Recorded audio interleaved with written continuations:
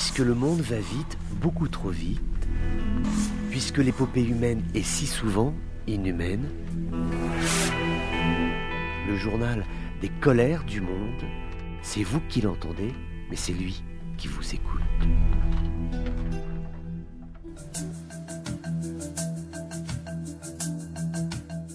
Bonjour à tous, bienvenue dans ces colères du monde. Quelques mots avant d'évoquer notre région du Maghreb pour signaler la réélection du président Emmanuel Macron. Il bat la candidate du Rassemblement national, une victoire assez claire en termes de bulletins de vote qui ont été plongés dans les urnes par une population française somme toute assez peu intéressée par ce rendez-vous électoral. Hier, pas de grande fête sur Paris, pas de mouvement de liesse de la population, somme toute une élection assez sage et peu de débordements lors de ces manifestations de joie qu'il y a eu tout de même dans le pays pour saluer la victoire du président sortant qui est ainsi reconduit dans ses fonctions avec tout de suite une échéance qui est celle des élections législatives au sortir des urnes. Et après avoir acté sa défaite, Marine Le Pen du Rassemblement national a tourné le visage de ses électeurs vers ce rendez-vous législatif qui est prévu aux alentours du mois de juin, et c'est à ce moment-là que sera décidée la coloration politique de la Chambre parlementaire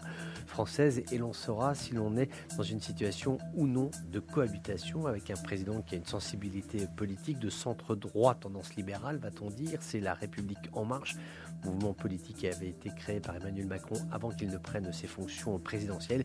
Et puis en face, les diverses sensibilités politiques, à savoir le Rassemblement national, également le mouvement Reconquête de Éric Zemmour, et puis la gauche qui est incarnée par un pôle fort qui est celui de M. Mélenchon, qui est à la tête de la France insoumise, ainsi que ses soutiens communistes qui peuvent faire front avec lui dans une adversité électorale face à la droite. Donc voilà, on va assister à une recomposition de la scénographie politique française. Ce sera au cours du mois de juin et l'on saura si oui ou non le président Macron, après avoir remporté le scrutin présidentiel, est en capacité de dégager une majorité absolue au Parlement. C'est une première puisque le président Tebboune ce week-end a convenu pour la première fois que oui, il a bien un projet de remaniement ministériel en tête. Alors qui exactement, quel ministre, quel portefeuille, quel nom serait changé par quel autre, pour l'instant pas de précision, mais en tout cas il a bel et bien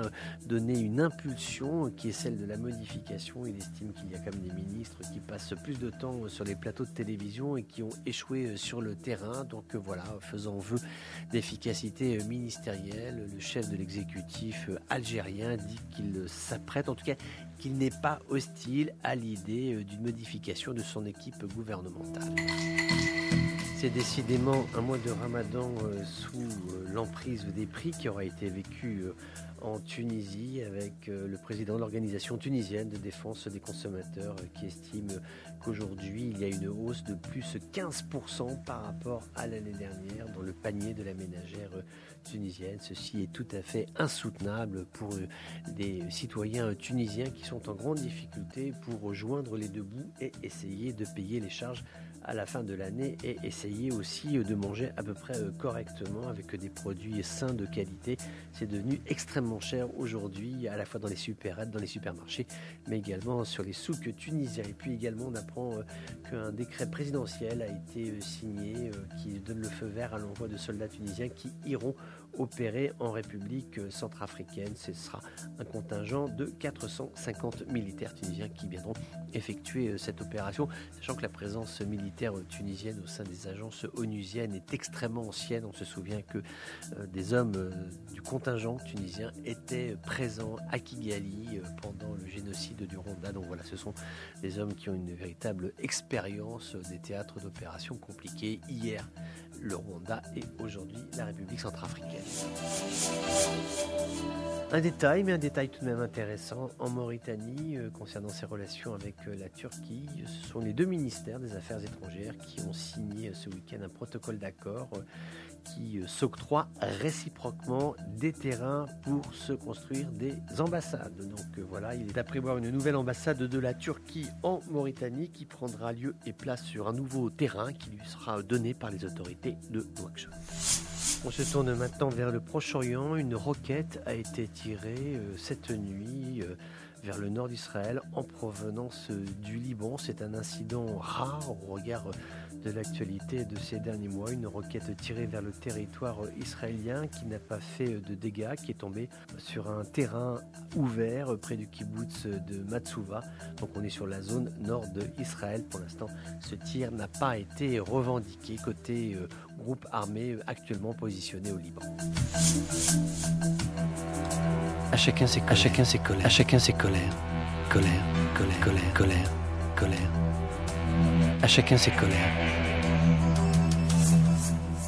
Notre escale du jour nous mène au Soudan où des affrontements ont lieu entre groupes rivaux, notamment dans cette région du Darfour, déjà considérablement endeuillée par la guerre civile au Soudan. Et là, c'est un bilan tout à fait préoccupant qui nous est communiqué. 168 personnes ont été tuées. On se souvient que le Darfour avait été ravagé par la guerre civile en 2003 et ces derniers combats qui ont été signalés se sont produits dans la région de Krink. Donc on est sur le Darfour occidental et c'est là une situation qui est tout à fait alarmante. La violence a éclaté alors que des membres armés d'une tribu ont été attaqués par une minorité non arabe, les Massalites. C'était une représaille pour 2 des membres de leur tribu qui ont été tués. Donc il y a eu ce règlement de compte. Au départ, 8 personnes tuées vendredi. Et puis cette effroyable représaille qui s'est soldée par plus de 150 morts ce week-end. Un chef tribal de la minorité Massalite a décrit avoir vu plusieurs dizaines de corps étendus au sol dans son village.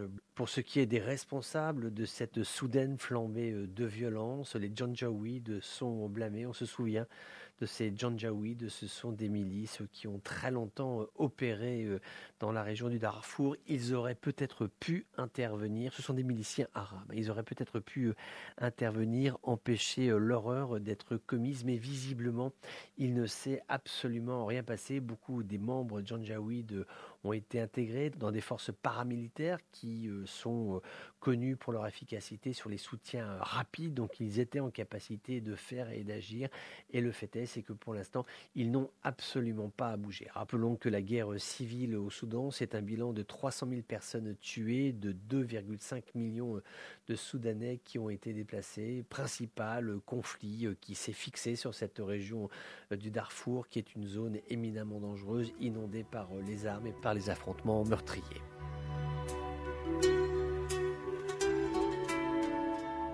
Voilà, c'était les colères du monde d'un jour comme les autres, mais qui n'étaient pas tout à fait comme les autres. On se retrouve bientôt pour d'autres colères du monde.